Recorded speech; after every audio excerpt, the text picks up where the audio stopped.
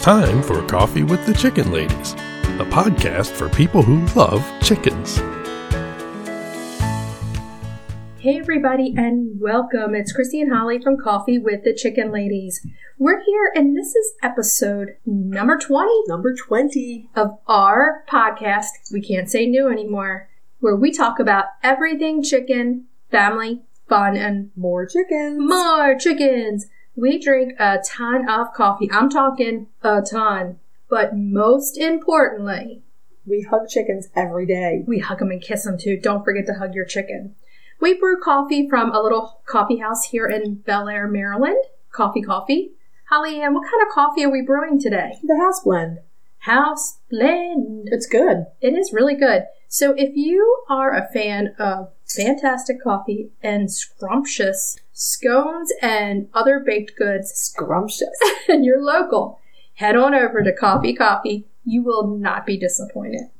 Yay, spring is here. Yeah, it's pretty nice. It's been nice, definitely, and our chicks are growing. Yeah, so many feathers. We have some exciting news to share with everybody. Mm-hmm. If you're local, which means if you're in Maryland, or anywhere in the Mid-Atlantic and feel like driving a little bit, we are going to be at the Maryland Poultry Swap on April 24th. Yeah, and we're going to have a bunch of fun new stuff. Fun new wares. Mm-hmm. So we have 2 fantastic new t-shirt designs. Awesome t-shirts. We will have our logo mugs for sale. And we're also going to have a little vintage corner. And wool. Wool. I'll be selling some of the wool from my sheep and llamas and alpacas. And plus it'll just be us there talking and having a good time. We would love to meet everybody. So if you're local, stop by and say hey. We talked about this in a bonus episode before, but it's a great event because it brings everybody who loves chickens together. Plus, it brings breeders of chickens that are in your area or within a few states of you there so that you can purchase the poultry. Now, they definitely go through and check all the poultry, but you want to make sure you check poultry that you get there also. But more importantly, come meet us. Exactly. We're going to be there all day long. So if you're interested, you can check the Facebook page for Green Hill Farm, the Maryland Poultry Swap. Yeah, it's going to be an awesome event. We're so excited. Yeah, we'll look forward to meeting some of you. Yeah. Before we get to the poultry swap, though, I just want to take a minute to tell you about Iowa Blue Farm.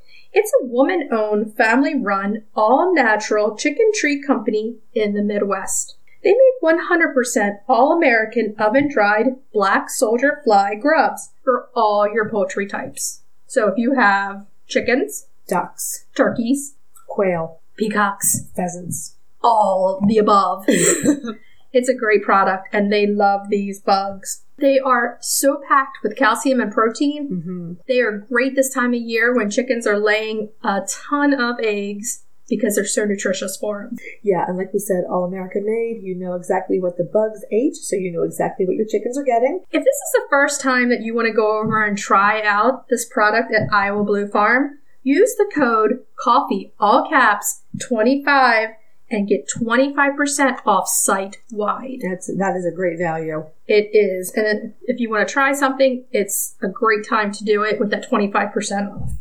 They are always baked with love. Shipped with care. And shipping is always free.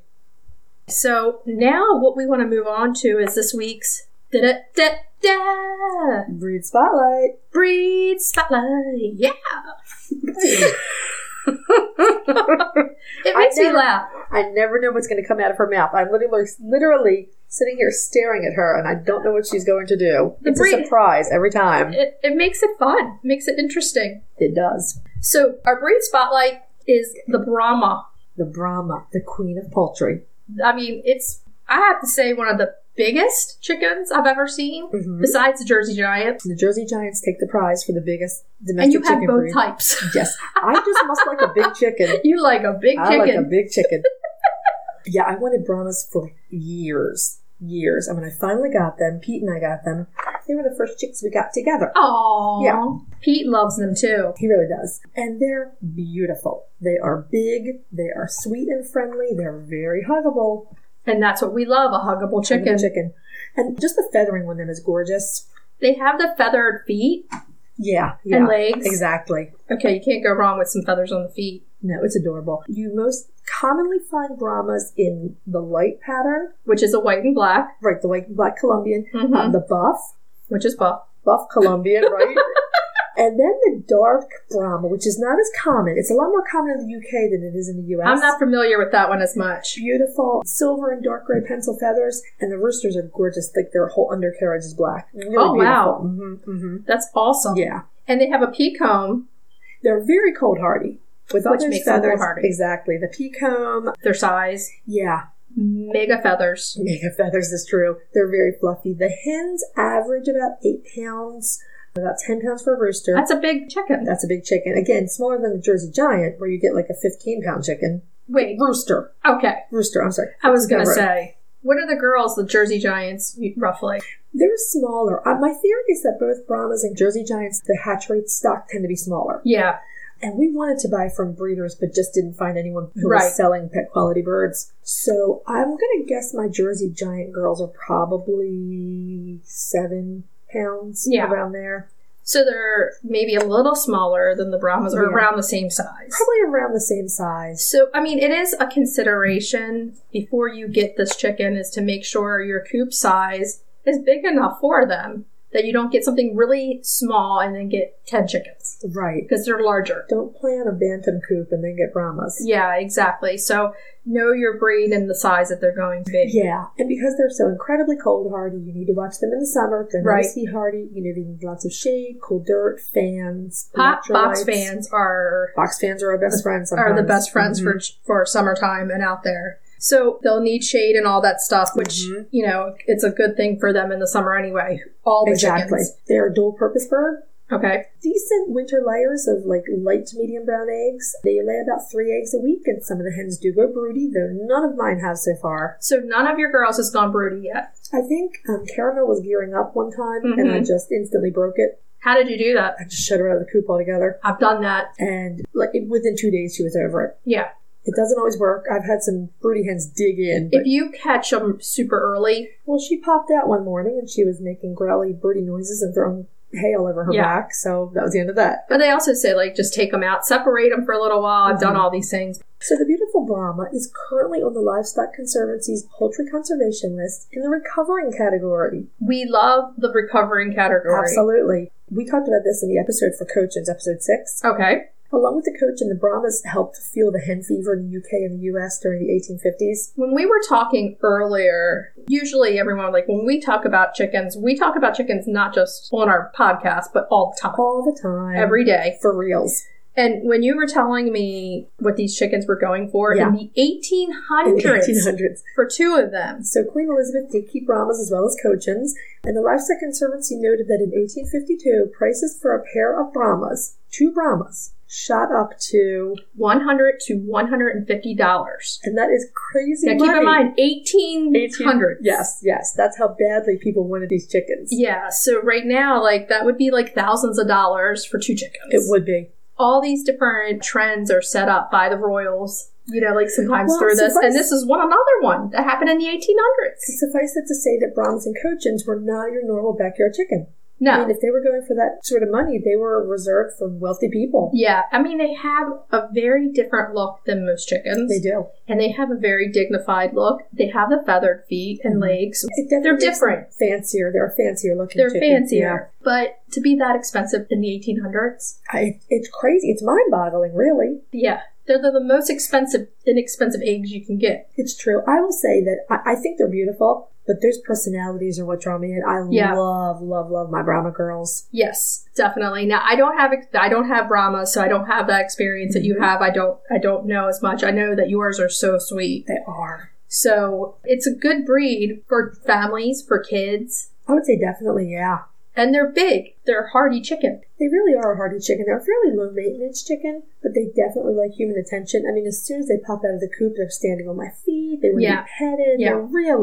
They're chatty, which I like. I like talkers. I like talking chickens, too. So, Brahmas have been in the U.S. for a while. They showed up in the American Poultry Association's very first printing of the Standards of Perfection in 1874. I mean, well, okay, let's look. In the 1850s, they were selling for this much. So right. The 1874 makes sense if they were going to pop up there. And again, when birds ended up in the standards of perfection, it generally meant there was someone who was interested in breeding them for conservation and or showing. Right. And since they're a fancy-looking chicken, it makes sense that they would have been shown. And here's not the shocker.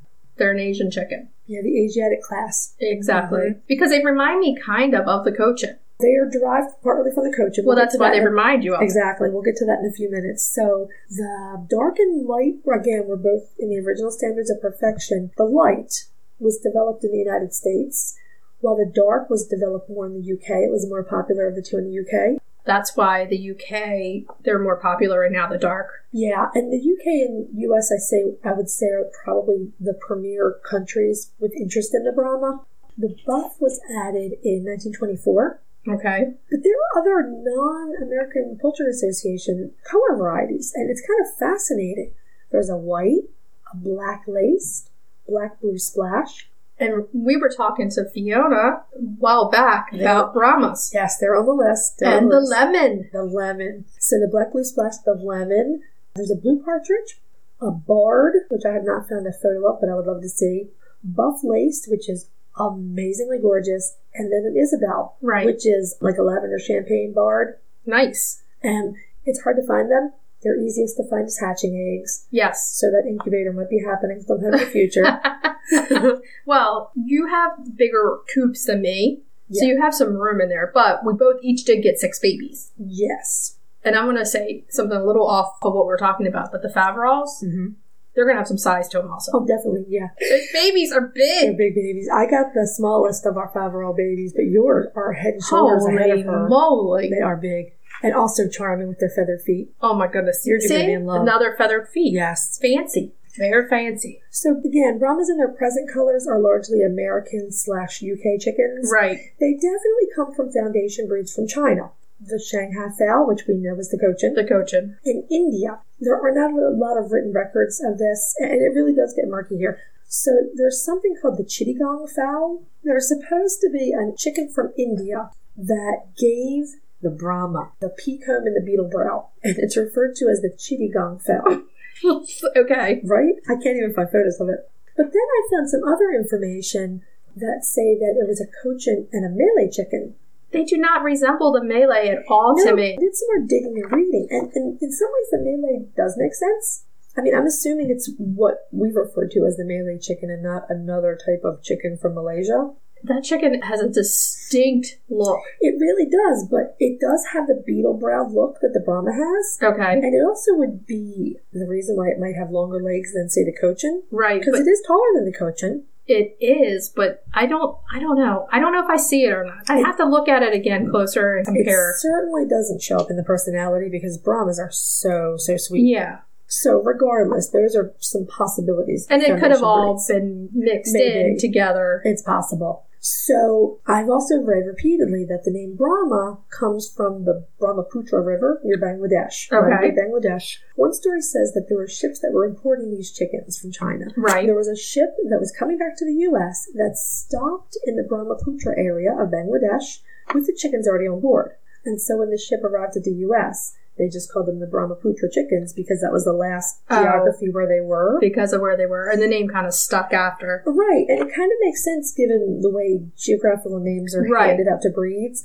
Regardless, later on there was a publisher who shortened Brahmaputra to Brahma because it didn't fit. Right. And that stuck. So all of these sound plausible to me, but as usual, there's not much documentation. Exactly, because things happened way too early, so it's not everything was written down and recorded then. Exactly. But it all makes sense. The only thing I have a hard time seeing is the Malay.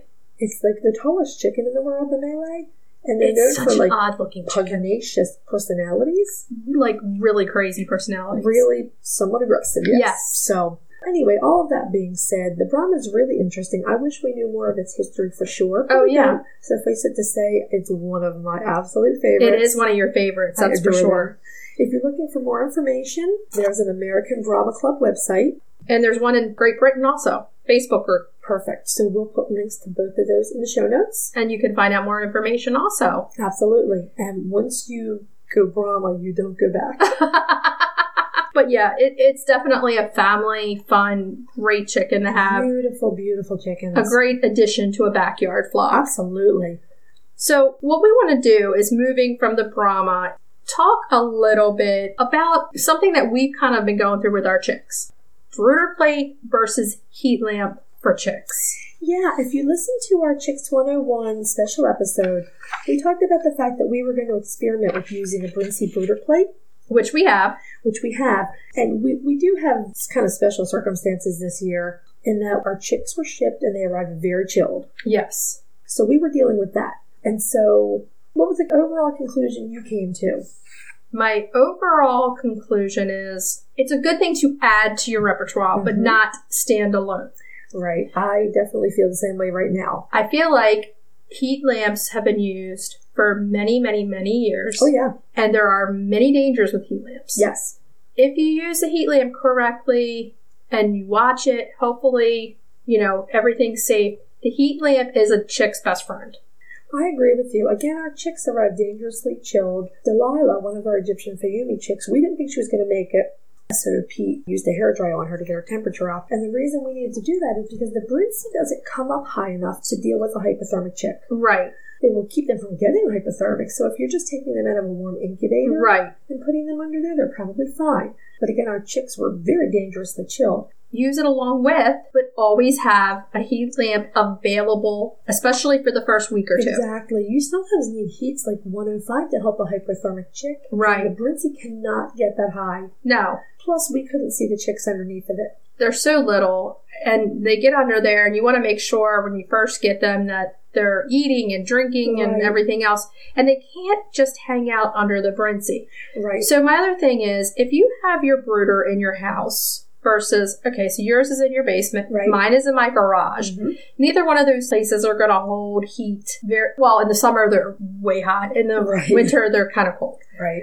So, and we got our chicks very early in March. It's very the earliest we've ever gotten them. I've never gotten chicks this early. Right. And it's impossible for them to stay under there 100% of the time to be able to eat and drink. Yeah, yeah. So you need your entire brooder warming up just as warm, unless maybe you're in your house. Some people set up, like, in their kitchen or in their family room, they set up their brooder. That's where we used to have our brooder until we got dogs. Yeah. So it might be better that you might be able to stand alone with. Exactly. If it's in your house. Because normally people keep their house 70, 72, something like that.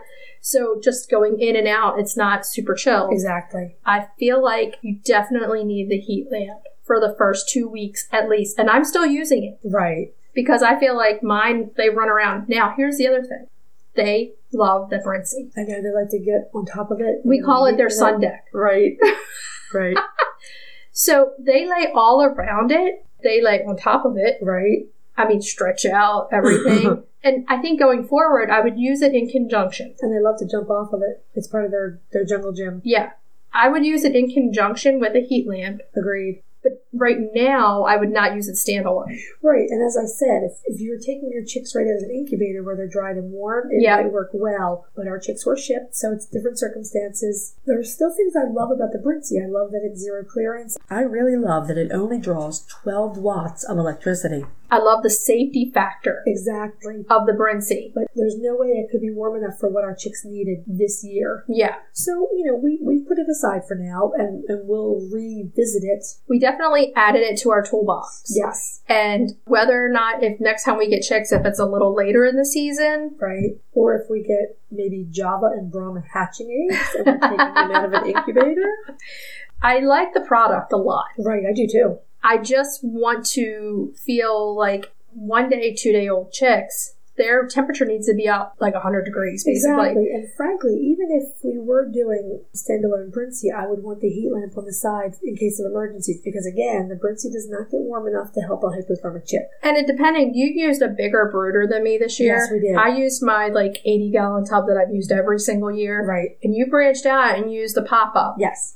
So even with my 80-gallon tub, I still don't think the Brinsea at first few weeks was enough heat for them. No, I agree. I mean, for one thing, like I said, I can't say it's enough. Mine are in my garage. Right. They're not in my home. Right, exactly. So we spend the most time ever in the garage when we have chicks. Exactly. But they're just, that's where they are. And it has to be super warm for them, the entire brooder. Right. Not just right under.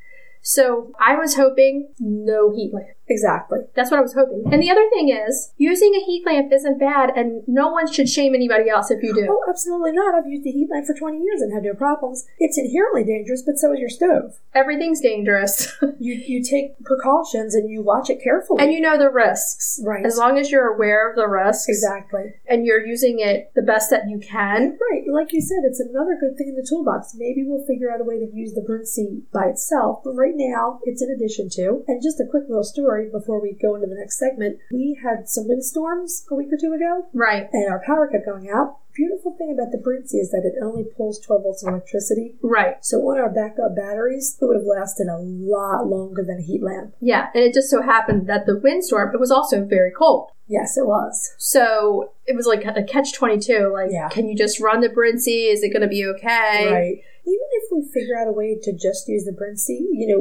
however we may come to that, if we're just using the Brinsea, I think I'll always have a heat lamp standing by. I will always have a heat lamp. Exactly. Always. Like, I use it for the chicks. Right. I've used it actually and run power to my run before. Okay. Before I had heated bowls.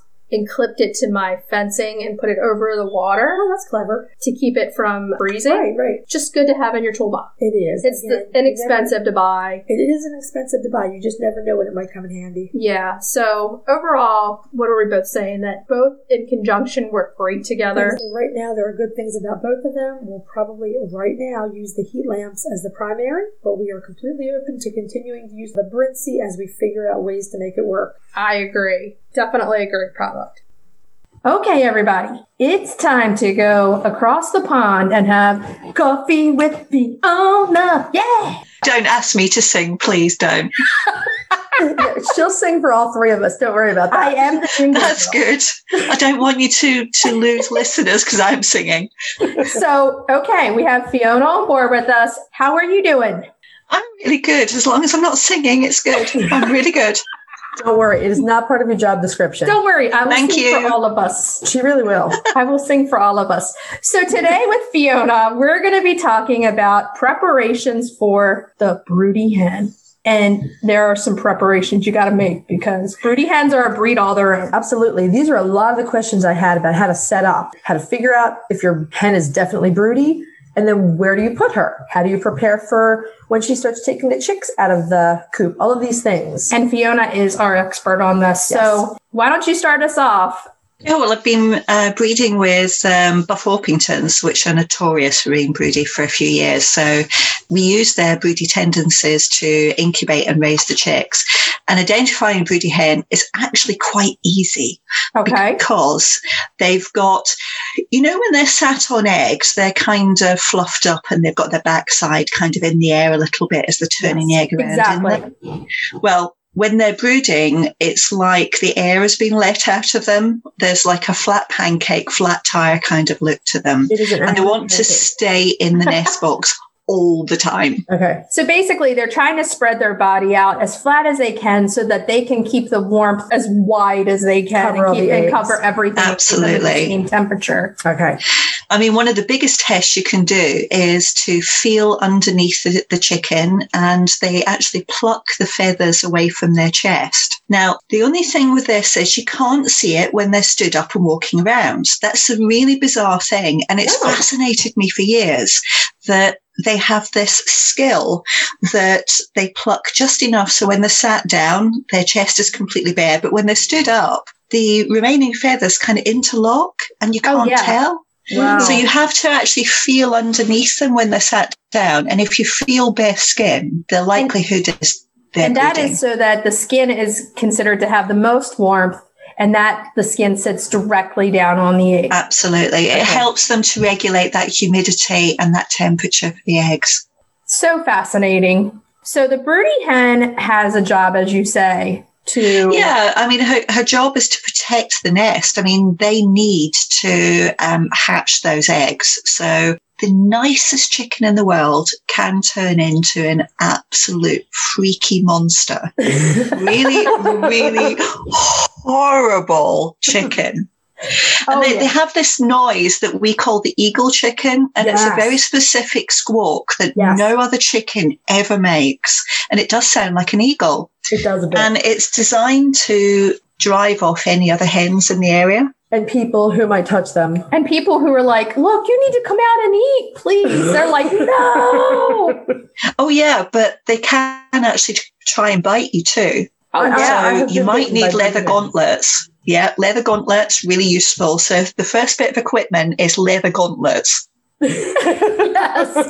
Leather gloves all the way.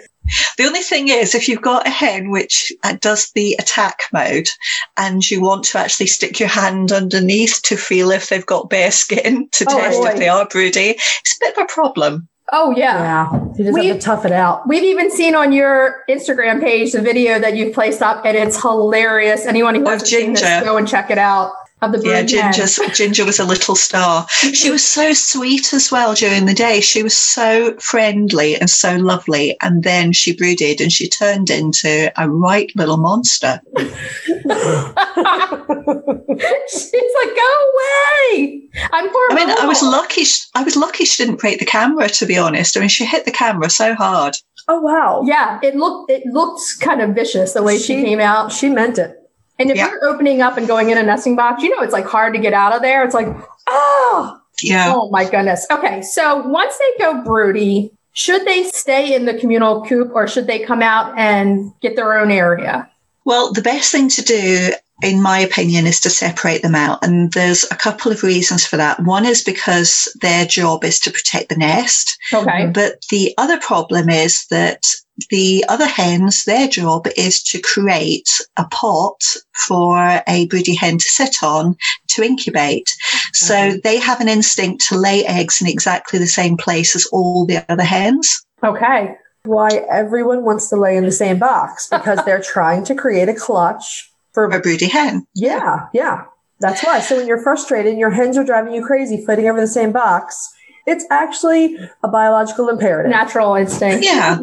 So you could end up with, you've had your broody hen sat on 12 eggs for 12 days and another hen comes in, wants to lay its eggs in the same place, and you get a new egg that's got no chance of making it to that 21 stage point. And the likelihood is that it's going to push another egg out of the nest as well. So you could have a viable egg removed. You could also have the broody hen attack the other hen. Mm-hmm. Right. And you can then get into fights. You can end up with broken eggs. So actually, the best thing you could possibly do is separate them out. Okay. So when you have the broody hen and then you take her and put her back into her own coop, is that the point where you take the eggs and slip them under her?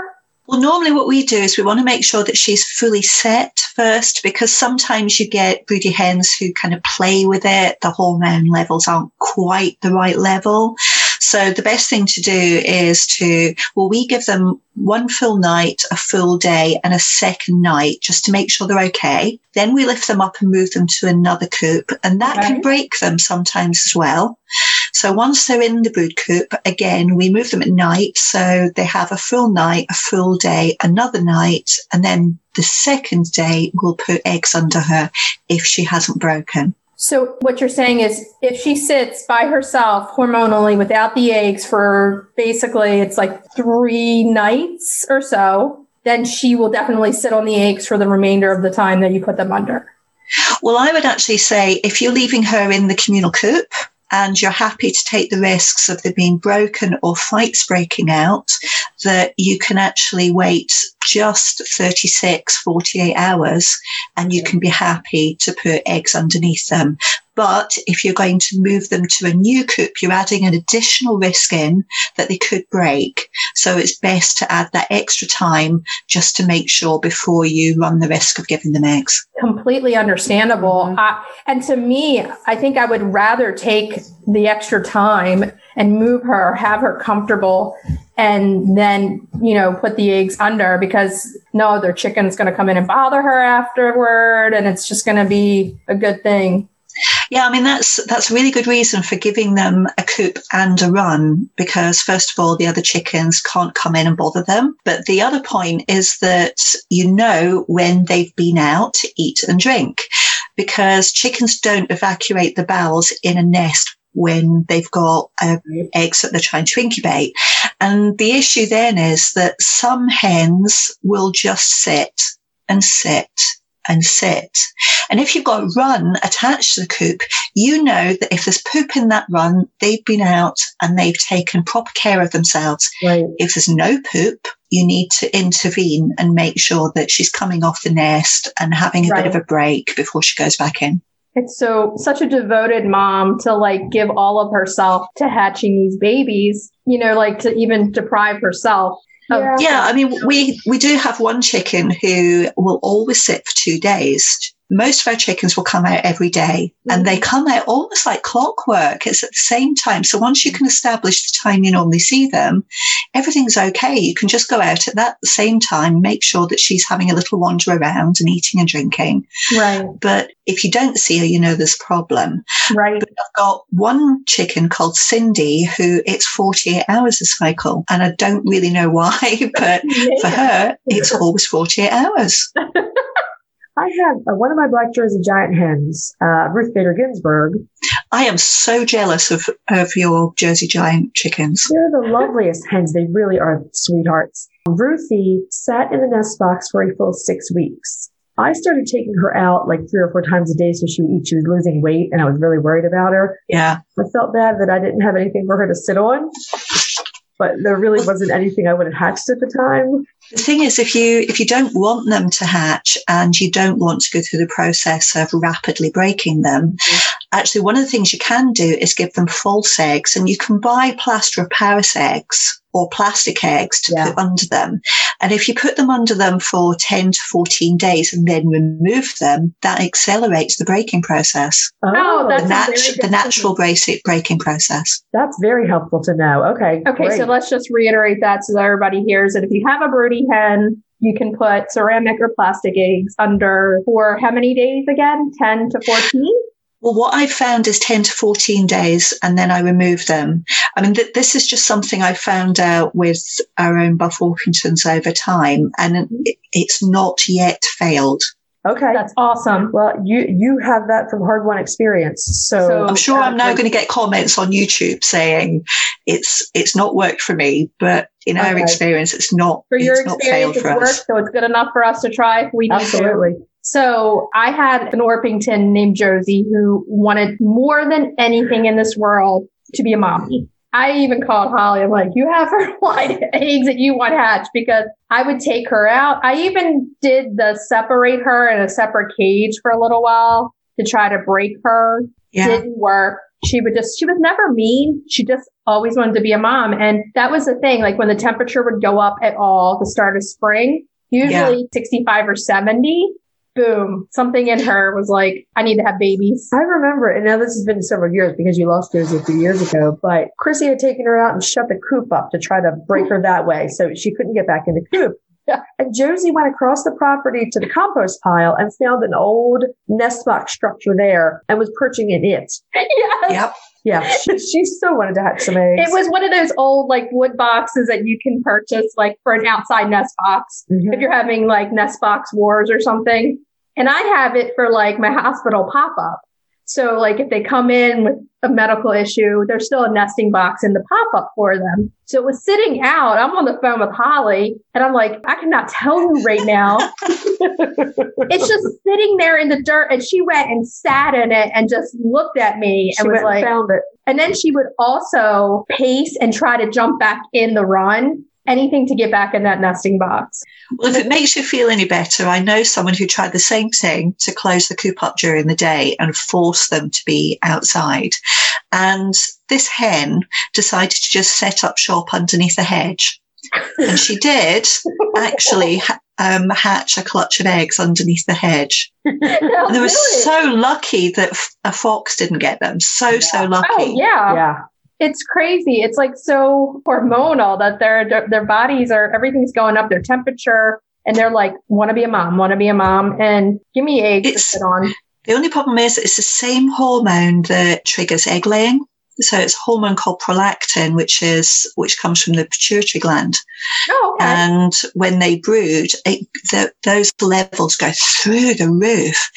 And I've had another question on YouTube tonight saying, again, how do I stop them going broody? And I just have to keep saying, you can't. You cannot prevent this process. All you can do is deal with it once it's there. So you can accelerate the breaking, or you can encourage them not to sit on eggs, but you can't stop them wanting to brood. Right. Isn't it funny too how you can have multiple of the same breed? So my 2 Orpingtons, Bubbles and Buttercup, who are left, have never gone broody ever. We find 2 out of 3 Orpingtons normally brood. Ours, we've actually bred the broody tendencies back in to a certain degree. So we now get 3 out of 4 will brood. Yeah. Oh, wow. Yeah, my 2 that are left, Buttercup and Bubbles, just have never. It's for me, it's good because I wasn't breeding. So I was like, okay, one less thing. If I had to breed, Josie would have been the mom of the year. There's no doubt. Probably. Did Buttercup and Bubbles kind of be like the spinster aunts that helped look after the chicks? Because we've had that with a couple of our broodies where we've had hens which have never brooded, but they've sat with the broody hen all the way through the process, and then they've helped to raise the chicks. Oh, that's so sweet. Bubbles did that with Josie. So she would go in and she would kind of sit next to her, but not in the nesting box for a while. But if I came back with treats or something, Bubbles is like, you're on your own for a while. There's food. I'm going back out. And then she would go in. So now I'm kind of seeing it with the Lavenders, who are also Orpingtons, that one is kind of showing a little bit of she could go broody. She's nowhere near broody. It's not warm enough yet. But where she's showing a little bit of tendencies, I'm like, oh, this is going to be the one. Mm-hmm. But it's so funny with the chicks. Our one Orpington, Iris, who sleeps in the garage in her cage at night, sits on the brooder and looks down at the chicks and fell asleep there. It's so sweet. Watching the chicks. Oh, that's lovely. And she just looked at them like, I'll be your mommy. Oh, it's so sweet. It's so sweet. There's nothing. Do you know, we actually had, one of my Orpingtons, my oldest Orpington, who's now my pet, called Gannet. You might see her in some of the videos. Mm-hmm. She actually raised a clutch of eggs 3 years ago with another broody hen called Sage. And they swapped eggs. So they each had 12 eggs. Wow. And they regularly swapped eggs between them because we numbered them. So we could tell. So Gannet had 1 to 12 and Sage had 13 to 24. And you'd go in and all the odd numbers would be under another one of the chickens and all the even numbers. It wasn't quite as, it wasn't quite like that clearly because they can't count. But they did swap all of these eggs all the time. And when the chicks hatched, they raised them together. And it was the funniest thing because the 2 broody hens would start to wander off in different directions. And the chicks would tend to migrate to one or the other. And the other broody hen would just come back. So, where's my kids? I've lost my children. Hey, 2 moms are better than 1. Seriously. It was great. Honestly, I've never seen anything like it. That is so sweet. If one mom says no, you go to the other one. Mom. Yeah. So let's say theoretically that my Ruthie goes broody again and we have gotten our hands on some of the hatching eggs that we want. So here's where my 1001 questions come in. I decide to move her. What should her coop look like? Are there any things you need to have structurally in place? Ideally low down because chicks are not good at climbing, even a low ramp on their very first few days because they're not very well coordinated, bless them. It is hard for them to get up. You should be able to block up any space which is underneath the coop. So even if you've got, say, an inch or 2 rise from the ground, block it just with some bricks so they can't get underneath.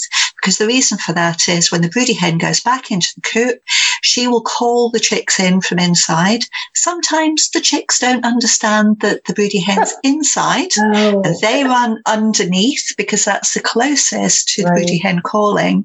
And you can end up with chicks with hypothermia if you don't realize that's where they are. Oh, that's not good. Yeah. And the other thing is no ladders, ramps only. That makes perfect sense.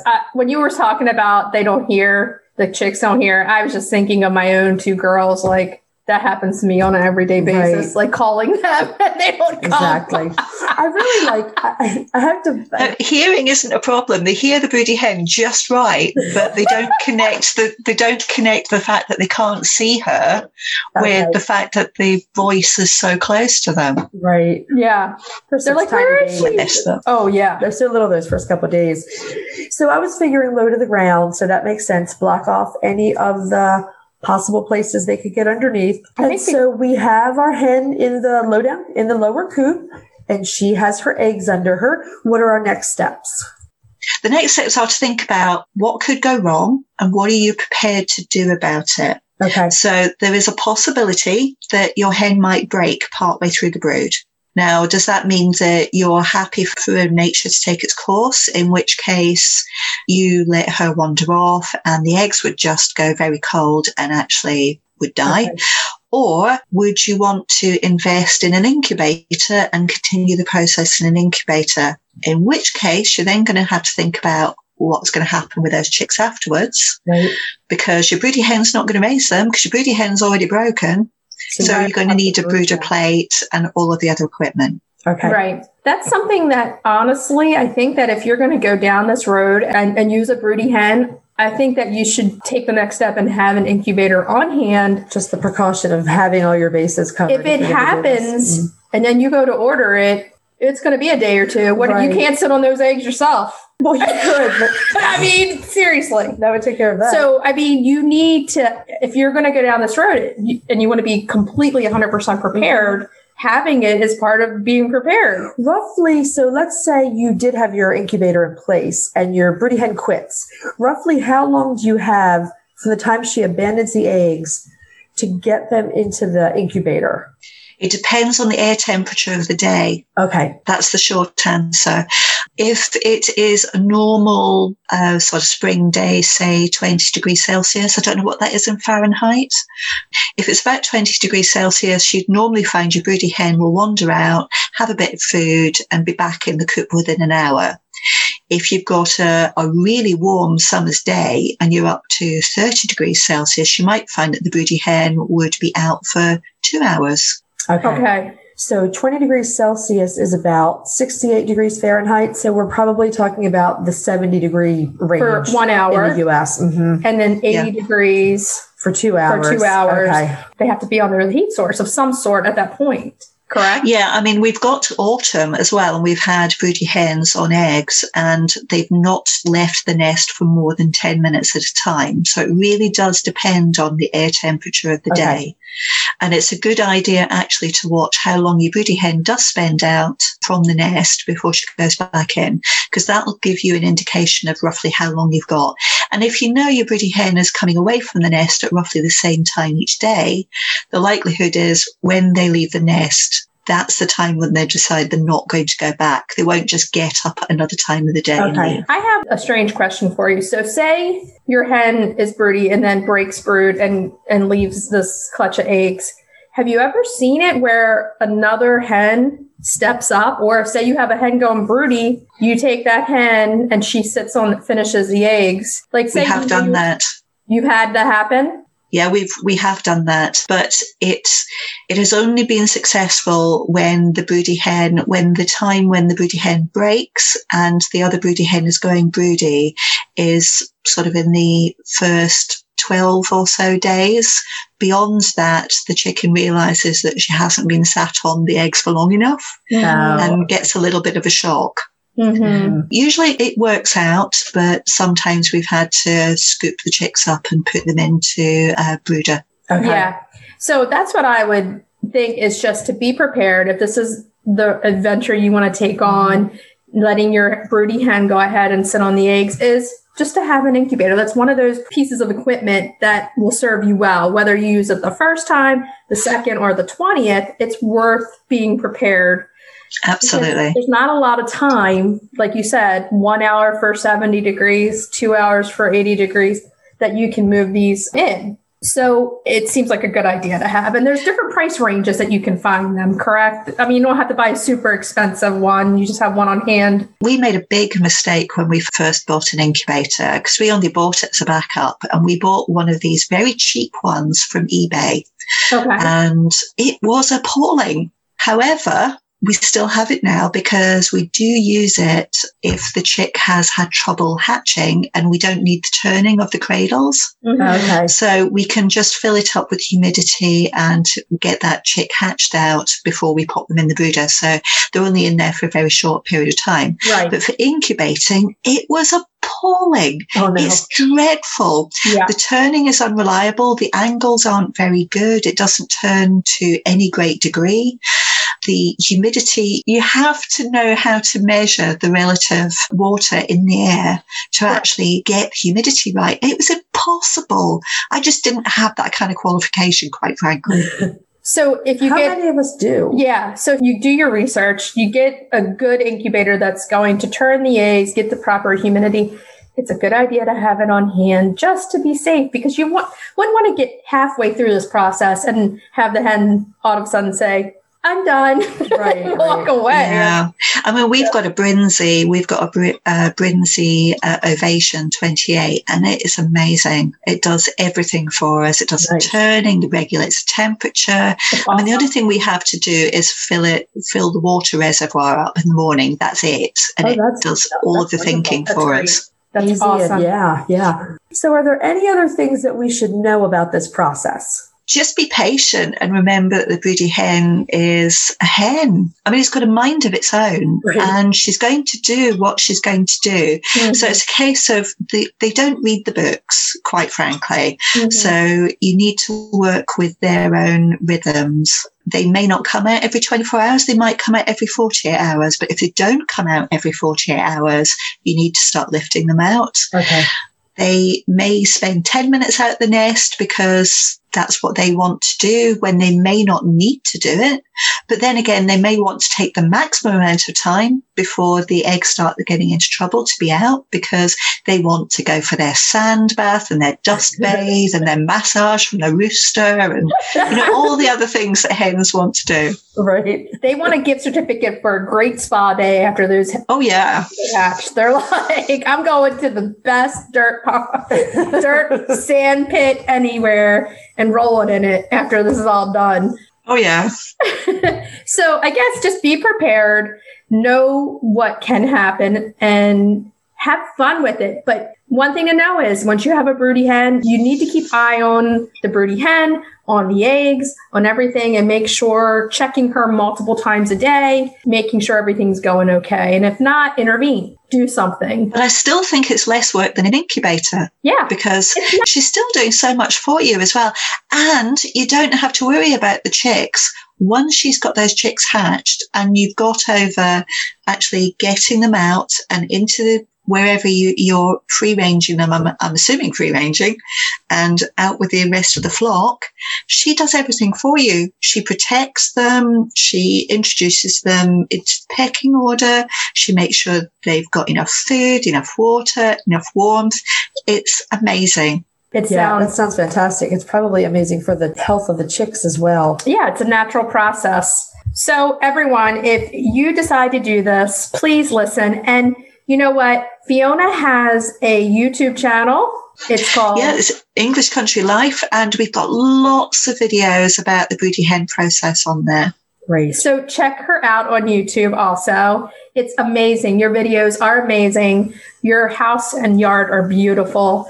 You won't be disappointed. So check her out. And also give her some love. She's a Fluke Lady over on Instagram. Hit that follow button. I will also put links to English Country Life, the YouTube channel, in our show notes. And if I find a couple of the good broody videos, I'll put links to them on our show notes as well. Yeah. And if anybody has any questions or anything, please email us or direct message us. We have no problem answering anything.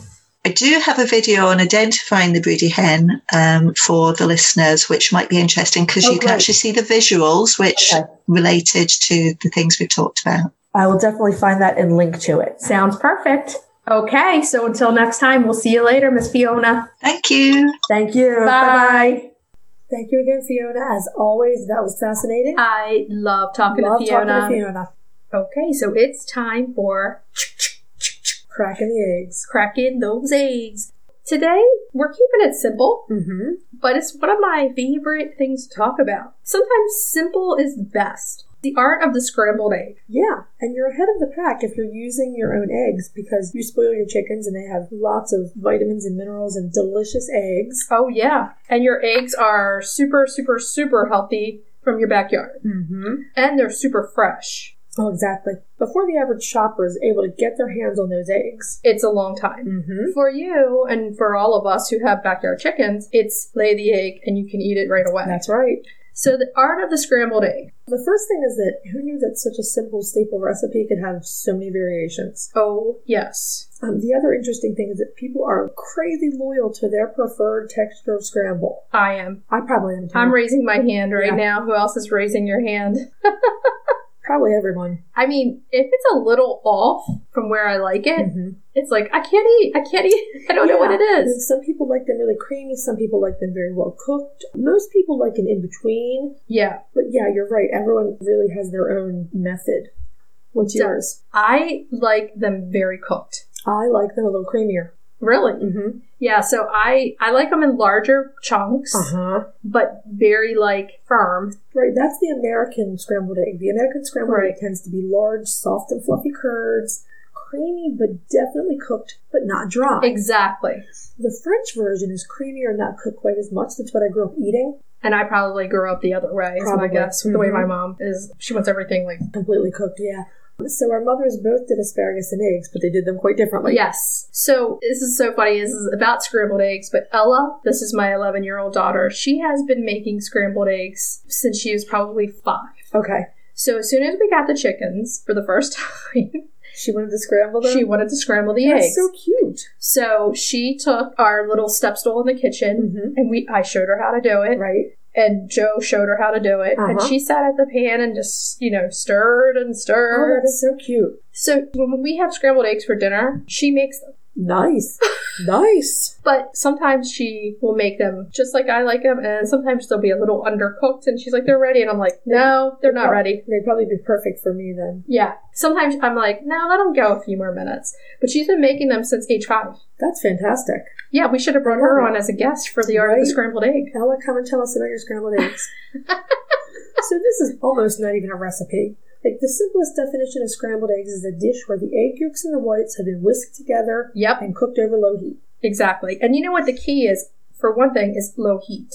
Exactly. If someone takes their heat up too high, the heat can just burn the egg, and it's too quick. It can overcook way too quickly.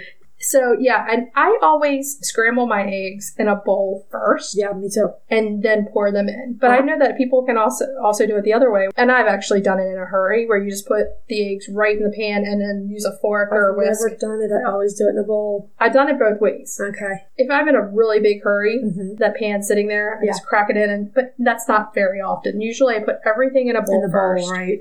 So sometimes milk, cream, or even water are added. To make them fluffier. Make them fluffier, that's right. Cheese, herbs, and butter are added sometimes. Yes. Any of those? And I mean, you can make all different variations. So you can call it your whatever. Like if you want to add black beans, corn, you can make a Southwest scrambled egg. You can, yeah. You could make an Italian scrambled egg. Yes. With some tomatoes, some peppers. It sounds good. It does. And then maybe, put some cheese on top, some provolone. Scrambled eggs and cheese is my favorite add-in. I really feel like it's delicious with cheese. So no matter what you put in there, the key is the low heat. Then a spatula or a wooden spoon or something like that. You start to drag it through the eggs as soon as they start to set. And that's how you form the large curds. Exactly. And keep the cooking consistent. And you have to keep it moving. Right, because once they start to set, it actually doesn't take that long for them to finish cooking. No, not at all. Oh, the other thing that we wanted to add in to everyone, which we've heard before, and since I've heard it somewhere, I don't do this either, is not to add salt until the end.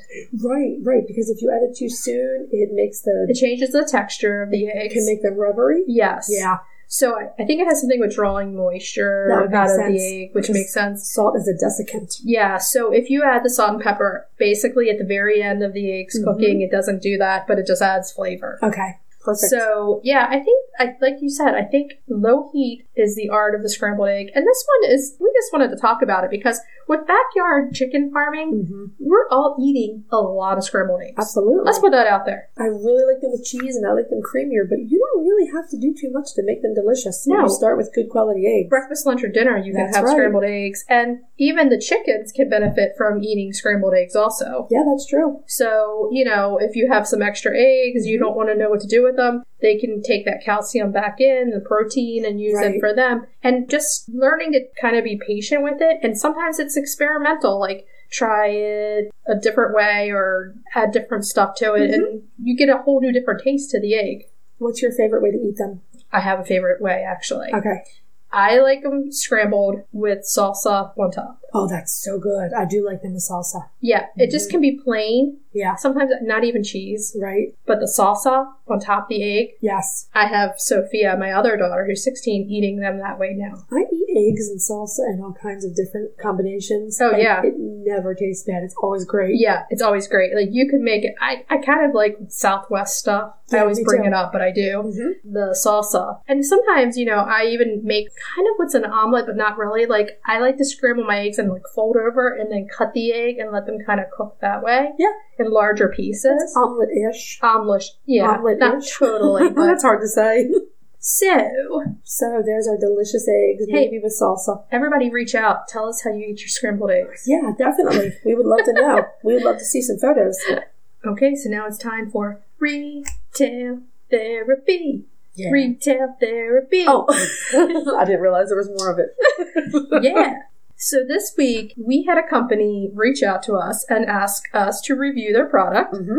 And it's Eden Hemp Bedding. Yeah, they're a New York company, a farmer-owned company. Yes. And they reached out to us and wanted us to try their hemp bedding, which we did. We did, yeah, and we really liked this bedding. It's very good. And the one thing that we really liked about it, and you did, was it's great in nest box. I think that's my favorite thing about it. It makes the ideal nest box bedding, in my opinion. I agree, and mine too. The nest box has to kind of keep, in the winter and in the early spring, keep heat because they're going to be sitting in there. Right.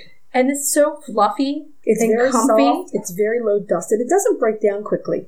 Right. You know how you go to clean a nest box out and the shavings have broken down? You have that sort of powdery dust? Yes. The hemp doesn't break down that way. And it's just a great product to put in there. It's super comfy for them. Like you said, it lasts longer. It is a little more expensive, but with it lasting longer and the quality of the product, it's definitely worth the price. A little goes a long way. And I will say that our overall opinion of this is that even if you chose to stick with your own, you know, your regular bedding, your shavings or whatever you use, don't be afraid to invest in a bag of this just for nest box bedding. It's awesome for that. It really is. Definitely amazing for the nest box. And that's the big takeaway, is that we really like it for that. The other thing is that it's a natural product. It is. This is a very, very eco-friendly product. It's a natural byproduct of hemp manufacturing. It does not contain any of the narcotic compounds. Exactly. So everyone, don't try to go out and make some brownies out of it. It's an excellent product for your chickens. Right. And hemp plants themselves are easy on the environment to grow and to process for its various uses, including fiber. It makes a fantastic fabric. Oh, yeah. And I've even knitted with hemp yarn, which is kind of fascinating. Hemp across the board is like the new up and coming, like, for everything. Yeah, it really is fantastic. So it also wicks the moisture away very well. Yeah, which means that if you just want to pick the bedding out with a kitty litter scoop, and you know, because it's a pricier bedding, a little goes a long way. Exactly. Cleaning it that way can be really cost effective. Right. Its moisture absorption was really impressive. Yes, it was. And it does absorb odors fairly well. Yes. We didn't use it this way, but I've talked to people who use their hemp bedding as a deep litter method. Right. So they rake it regularly and then just add more each week. Right, which would offset the price of it, and you would be using it for a much longer time. Exactly. It can also be used in the run. Yes. Now, here's the key thing that I like about this company. We all have chickens who will eat anything. Oh, yes, we do. And everything that they're not supposed to eat. Yep. If you have a chicken that just can't contain themselves from eating things that are going to be more fibrous in the crop and cause problems, right, the company themselves puts a disclaimer on the bag. Yes, on the bag, that this product can cause impaction if your animal eats too much of it. Yeah, so if you know you have a chicken that is, I call them garbage crops. Then they'll tell you, don't use this. If your chickens are great with straw, anything else, then this would be great for you. And it's even more natural, better on the environment even. It breaks down easier than, let's say, straw would ever. It does. It composts really well, which I like about it. Exactly. And the bedding itself is short pieces. So if you do have someone who's prone to eat it, at least it's short pieces. They're not eating really long pieces. If they eat 1 or 2 pieces, they'll be fine. It's probably not the end of the world. I also have a straw eater. Yeah. So I did not use this in their coop, so I did not test it. I used this in the Rescue Rooster coop. Which you were thankful for a company to be that honest. Absolutely. And put that disclaimer on the bag, which to me tells you an immense amount about them. Really impressed with this product. Absolutely, with the product and with the company. Eaton Hemp Bedding. It's fantastic. You can find it on Amazon. Yes. We actually have it on our storefront. We have it on our storefront. You can get to it on our Instagram, as Chrissy just said, and I have the link to it in our show notes as well for this episode. And again, they're a New York company, farmer owned. USA. It's a fantastic product. Yeah, you can't go wrong. Okay, so what are we looking into for next week? Next week, we're going to tell you the fascinating story of the Marans. Oh, boy. Yeah, it really is interesting. This week was the Brahmas for you, and next week's the Marans for me. Yeah, and I'm telling you, the Marans, I could have written a book. Seriously, they're so interesting. Well, your goddaughter is Drusilla. Yes. Well, we'll find out why the Marans are called the stepsisters, and they get that nickname, honestly. So, yes. We're also going to talk about our top 5 favorite heritage breed layers. That's going to be awesome. Yeah, it's really fun. Cracking the eggs, spring frittata. Yay! And retail therapy is one of our favorites. Vintage egg dishes. Yay! Now, that's one of our new passions that we're really going crazy over. We've really gotten into the deviled egg dishes. Oh, yeah. So we can't wait to chat about those. Yeah, that'll be good stuff. Okay, so before we go, we have to tell everybody to do one thing. Hug your chickens. Every day and kiss them too. Don't forget. We'll see you next week. Bye-bye. Bye. If you'd like to see more of us, please follow us on Instagram at Coffee with the Chicken Ladies. If you enjoyed this episode and you'd like to help us grow the podcast, please leave us a review on Apple Podcasts. If you'd like to become a patron of the show so that we can bring you even more high-quality chicken content, please visit our Patreon page, patreon.com/Coffee with the Chicken Ladies. Thanks for listening.